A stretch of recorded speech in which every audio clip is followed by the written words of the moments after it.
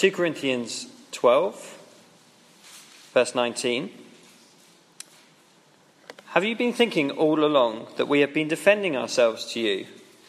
It is in the sight of God that we have been speaking in Christ, and all for your upbuilding, beloved. For I fear that perhaps when I come, I may find you not as I wish, and that you may find me not as you wish, that perhaps there may be quarrelling, jealousy, anger, hostility, slander, gossip, conceit, and disorder. I fear that when I come again, my God may humble me before you, and I may have to mourn over many of those who sinned earlier and have not repented of the impurity, sexual immorality, and sensuality that they practiced. This is my third time I am coming to you. Every charge must be established by the evidence of 2 or 3 witnesses. I warned those who sinned before, and all the others I warned them now while absent, as I did when present on my second visit. If I come again, I will not spare them. Since you seek proof that Christ is speaking in me, he is not weak in dealing with you, but is powerful among you. For he was crucified in weakness, but lives by the power of God. For we also are weak in him, but in dealing with you we will live with him by the power of God. Examine yourselves to see whether you are in the faith. Test yourselves. Or do you not realize this about yourselves, that Jesus Christ is in you? Unless indeed you fail to meet the test. I hope you will find out that we have not failed the test. But we pray to God that you may do no wrong, not that we may appear to have met the test, but that you may do what is right, though we may seem to have failed. For we cannot do anything against the truth, but only for the truth. For we are glad when we are weak and you are strong. Your restoration is what we pray for. For this reason I write these things while I am away from you, that when I come I may not have to be severe in my use of the authority that the Lord has given me for building up and not for tearing down. Finally, brothers, rejoice. Aim for restoration. Comfort one another. Agree with one another. Live in peace. And the God of love and peace will be with you. Greet one another with a holy kiss. All the saints greet you. The grace of the Lord Jesus Christ and the love of God and the fellowship of the Holy Spirit be with you all. You can keep your Bibles open.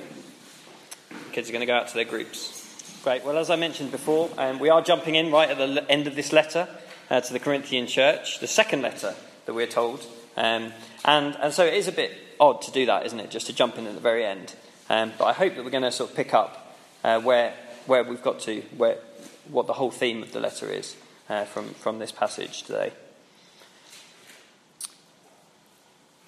Let's start by thinking. I was watching this show on Friday night, and there was a really good sofa full of celebrities. The A-list, I think. You know, these people are, they look the deal. They've been in the best movies. They're so confident. They talk so well, and they just, you might not recognise any of them. But the middle one is Jude Law. There's a few other people who have been in some great films. And I think the guy on the right is actually Rick Astley. Well, we do love celebrities, don't we? And I think the reason we love celebrities is because we want people who look good, sound confident, and big themselves up. We actually like them because we quite like to be like that ourselves. So we follow them. We listen to them. We listen to what they say. Well, that kind of thing is exactly what the Corinthian church had started to do, what they bought into. This was a young church, and it was founded by Paul's ministry and on his teaching. But they have all too quickly run after more impressive people. We've read about them throughout this letter. They are more impressive, more confident. They are like the A-list. These are other people that the church are listening to. And we get to the final chapter of this letter. We discover in verse 2 that Paul has written many times to them, telling them to stop. He's even been with them twice, visited them. He says this is going to be his third visit, to try to work it through with them. And the big thing being challenged here is Paul. With all his sufferings and his unimpressive style, can he really be the real deal? Is he speaking on Christ's behalf? But actually there's more at stake here than Paul's self-esteem. Because the truth that Paul gave to the church wasn't about himself at all. It was about Jesus. Paul was an apostle, an eyewitness. He was telling them about Jesus, the truth. It's a picture here. My mother-in-law is Maria, and she works in a secondary school, and she has the naughtiest class. And they give her a hard time. They're always questioning her, challenging her. She loves them to bits, but they do her head in. And actually, when someone defies a teacher, what they're doing is they're rejecting what they teach. They're rejecting what they teach. They're saying, "Oh, you've got nothing to offer me. I'll defy you." But if you defy a true teacher, as the Corinthian church were doing, what you're actually doing is rejecting the truth. It goes like that, doesn't it? Defy a teacher, you reject what they teach. But to defy a true teacher, that's a rejection of the truth. And that's exactly what Paul is worried about. He knows that they're just one step away from losing that truth, the truth about Jesus. In fact, some already have. In verse 3 at the start, it says, some seek proof that Christ is speaking in Paul.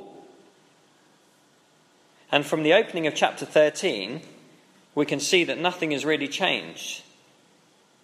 Some have listened to Paul's previous words, but there's still others who are denying the truth and refuse to see that they are wrong. And if they don't listen this one last time, Paul will deal with it himself. Now, this might sound surprising to us.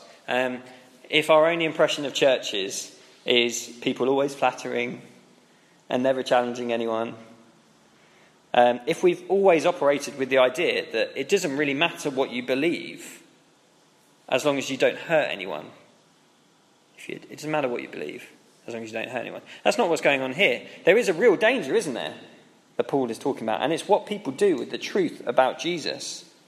And that's why Paul is so passionate in urging them to listen.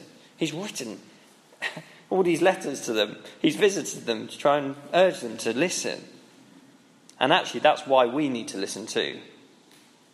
We need to listen to what Paul's saying.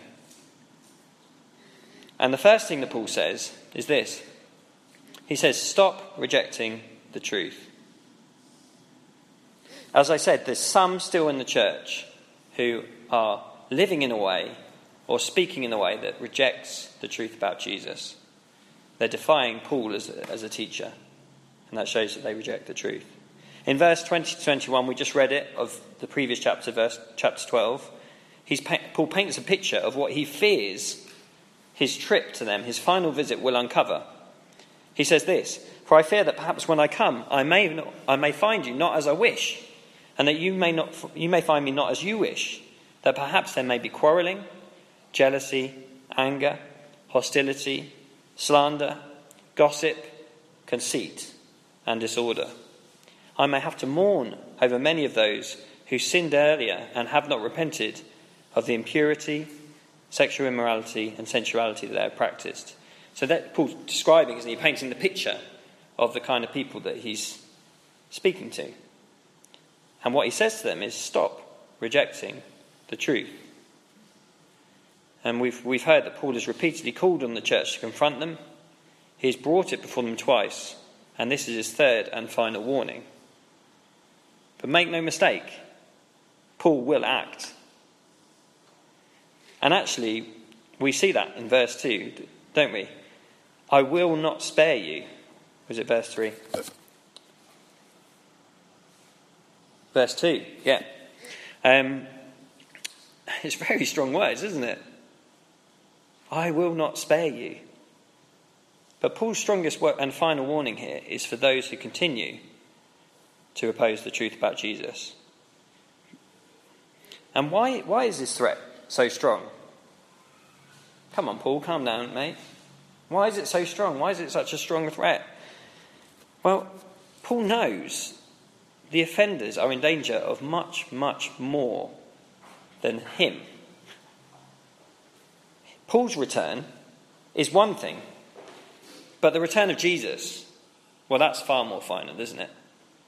And when Jesus returns, he is going to judge. So out of concern for the offenders, Paul tries to wake them up, giving them a flavour of that final judgment. Time is running out for those who reject the truth. And Paul's concern for God's people who are amongst them means that he will take those offenders and he will throw them out of the church.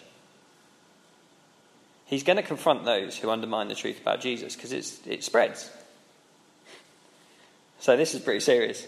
And Paul does give one answer to their accusation. It's there in the middle part of the chapter. It's in verse 3 and verse 4. He does give one answer to their accusation that, is Christ speaking in you? It's actually one example. And as we'd expect from a true teacher, that example is Jesus. The only example that Paul will point them to is that of Jesus. And in verse 3 and 4, let's read it. Since you seek proof that Christ is speaking in me, he is not weak in dealing with you, but is powerful among you. For he, Christ, was crucified in weakness, but lives by the power of God. For we also are weak in him, but in dealing with you, we will live with him by the power of God. Paul takes them right to the heart of the Christian message, and it's the death and the resurrection of Jesus. And actually, he speaks about Jesus to show the defence of weak apostles. Remember, what they were thinking was, Paul, you're really unimpressive, mate. Like, you look really weak, and these guys look more impressive. So what Paul does is says, hang about here. The one who we believe in, Jesus, on the cross, he was weak, wasn't he? He looked weak. Yes? Very weak, okay? He was put on the cross, crucified, put to death. But where is he now? He lives in power. And so what Paul is saying is, don't be surprised if the true messengers of Jesus look the same. Whether they too have marks of weakness and of power. They're not the kind of power that you think, like big muscles, but powerful authority. They have all the authority of Jesus, even though they look weak. Do you get that? But that's the only thing that Paul points to. This is literally the last thing that he's going to say to them, and that's the only thing he's going to give them, is look at Jesus. But as an apostle, Paul must defend the truth about Jesus. He has to. He must.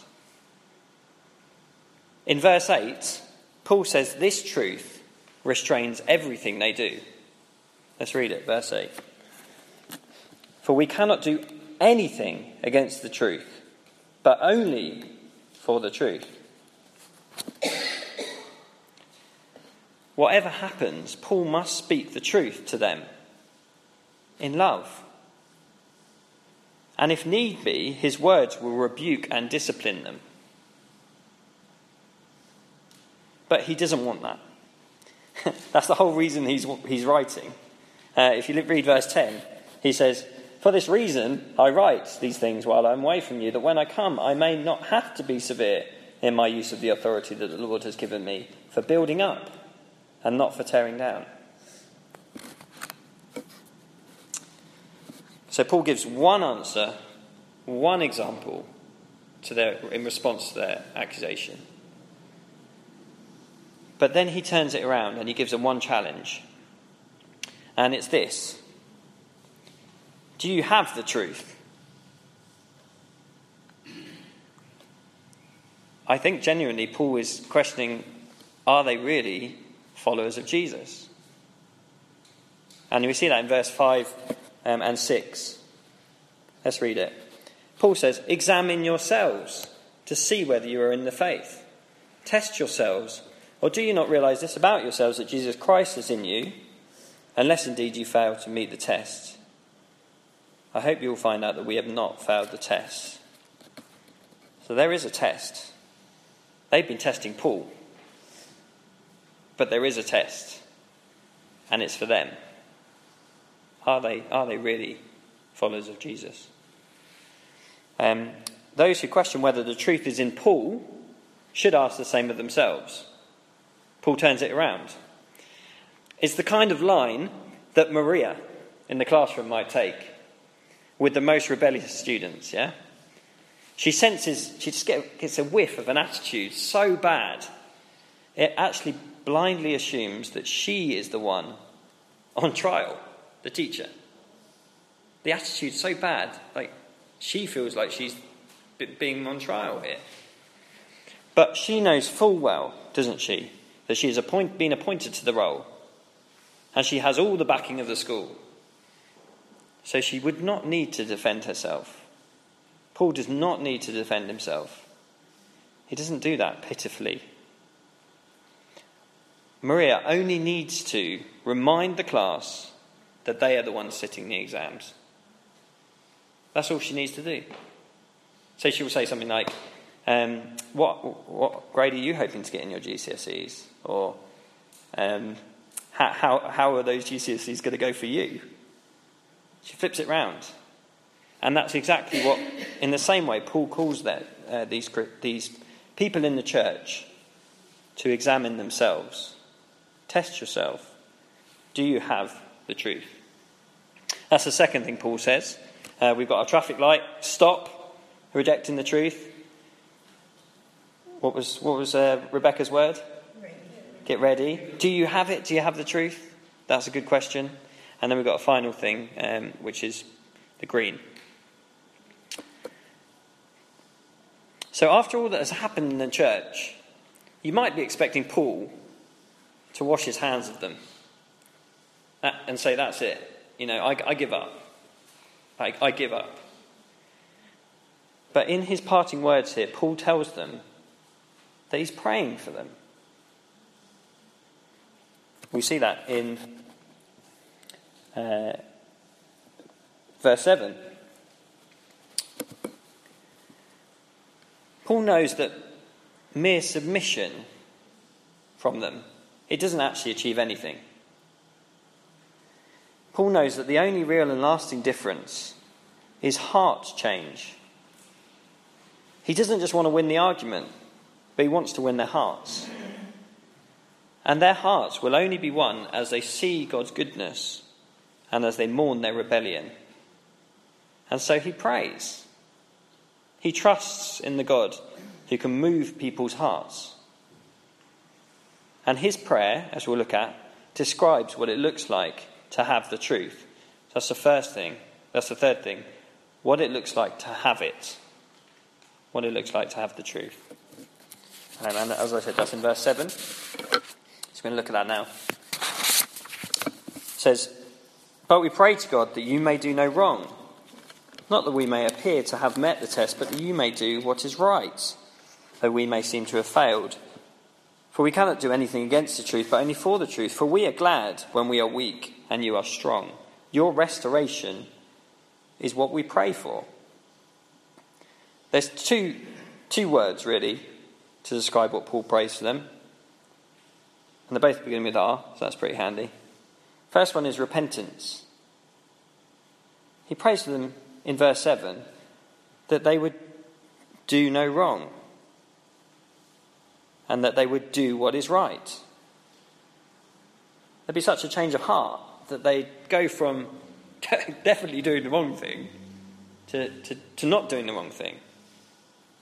That they would go from not doing the right thing to doing it. That's real change. That's repentance. But the second thing that Paul prays for is a great Christian word. If you want to take home one Christian word that you're going to learn for this week, it's this word, restoration. And we see that in verse 9. "For we are glad when we are weak and you are strong. Your restoration is what we pray for. And then in verse 11, finally, brothers, rejoice. Aim for restoration. Comes up twice. It's such a great word. What does restoration mean? I know you can restore a house. Making new. Making new. Thank you, Verona. So it's making new, but what is it? Making new a house? What do you think? Us. And what about us? So making us new, yeah? Actually, I think it's restoring our relationship. And I think it's restoring two relationships. The first and big relationship, the restoration, that is restored, made new, and fixed, is that relationship with God. And because of that, people are restored to each other. Their relationships that are broken are fixed and restored. They're made new. It's a great word. The fixing of that one divine relationship results in the transformation of earthly relationships. And Paul wants us to see that there is great joy and love for those who have the truth. But there is great sorrow and disunity between those who question and deny it. This new life couldn't be more different than the one before. Remember the words Paul uses in verse 20 to describe what he fears. Jealousy, quarrelling, anger, hostility, slander, gossip, conceit, and disorder. That was all disunity and sorrow. There's no joy. Conflict. But in verse 11, he says, finally, brothers, rejoice. He says, aim for restoration, comfort one another, agree with one another, live in peace, and the God of love and peace will be with you. I think he's made his point. It's the transformation and what it looks like to have the truth is not just inward, it's outward.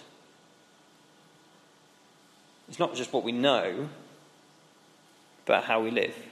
And it's seen in the relationships we have. And this is the kind of unity in verse 13, if you're wanting to know. It tells us, verse 12, sorry. It tells us to be quite affectionate with each other, doesn't it? Greet one another with a holy kiss. That was the culture, I guess. I know that Verona would slap me if I went to kiss her, probably. But there is warmth and affection here, isn't there? Warmth and affection. It's not just a sort of, all right, mate. It's a family greeting. And isn't it interesting that Paul calls this greeting, what does it say? Greet one another with a holy kiss. He calls this greeting holy. This thought was different for me because I tend to think of personal holiness, like my battle with sin or temptation or to do the right thing. But actually the hallmark of holiness here is unity. It's a relationship. So what it looks like to have that truth, the truth about Jesus, is repentance, yes, but restoration, love. The hallmark of holiness in God's people is speaking the truth in love. So what should we take home from this? If you're new to church and you're listening on our website, that's great. Well, this part of the Bible shows you how we know anything about Jesus. The apostles, the eyewitnesses, having met Jesus personally, were given by him the special role of ensuring what was heard and believed. And we can see that people like Paul took this responsibility very seriously. He didn't do it for his own status or convenience, but because it is so important that people know and trust what the cross means for them. It would be great for you to look into it. Consider what Paul says is the driving message of Christianity that makes all the difference. It's not a motivational try harder speech. Do it yourself. No. It's come and take a look at a man who hung on a Roman cross and find out why he did it. And find out that he did it for you. Wouldn't it be great if, as a result of this brief introduction, you took the time to investigate the claims of Jesus and his death and resurrection, remembering the urgency and seriousness of what Paul is saying? Maybe you're kind of in the middle, and there will be some who have got used to churches where sinful living and denial of the Bible are public, and they go unchecked and unchallenged. Perhaps, maybe those people in those churches have started to deny the truth themselves. From this passage, the evidence of this will be that something's missing.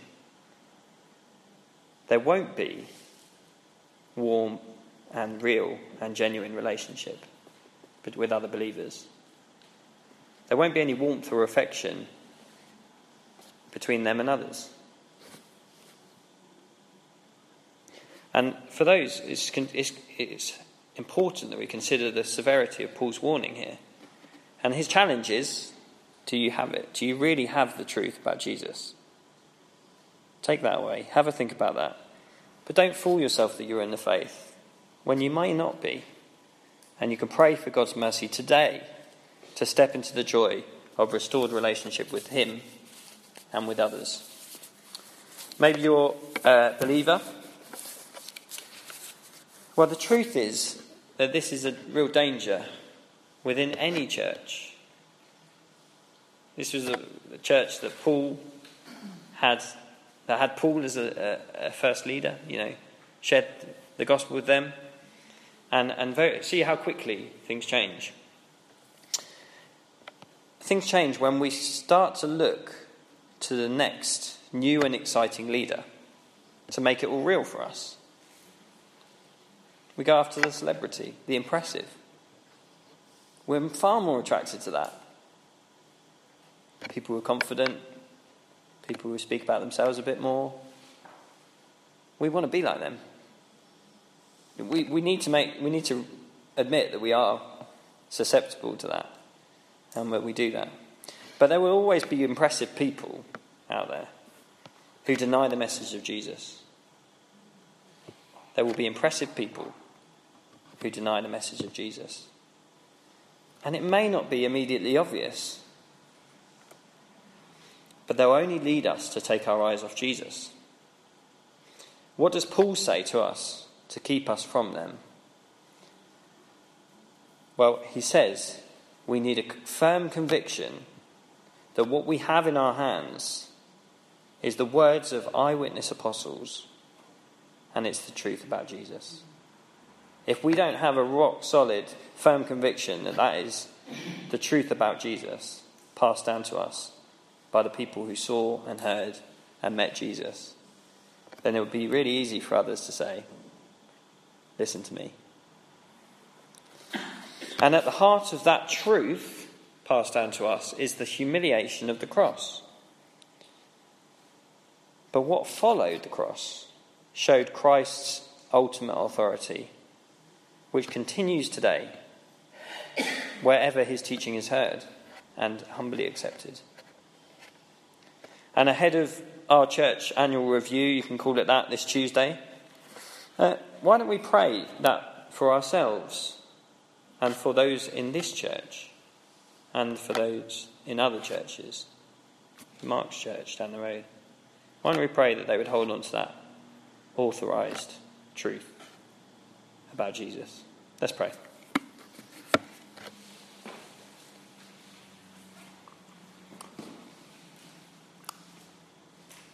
Father, when Paul says, I will not spare you, perhaps the Corinthians sort of laughed back, said, oh, that's him throwing his weight around. There's nothing to be concerned about. And what's Paul going to do? But we hear this seriousness of the truth behind what Paul is saying, that one day you will return and the truth about you will be seen, and those who have rejected that truth will be held accountable, and those who have caused others to reject that truth will be held accountable by you. We pray that you would help us to think this through as a church, as those who would call ourselves Christians, perhaps. We pray for those who perhaps would question a lot of what the Bible says about you. We pray for them. We pray that that we would all examine ourselves and see whether we are trusting what is true or what we think ourselves.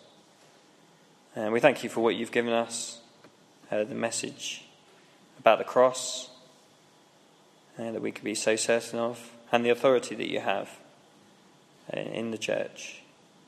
We pray that we would live under your authority, joyfully, listening to everything that you would have us do, obedient to you. We pray that you challenge us where our lives don't match up with what we say. We pray that we would love each other warmly and with affection. Thank you that you restore us and make us new. Amen. Amen.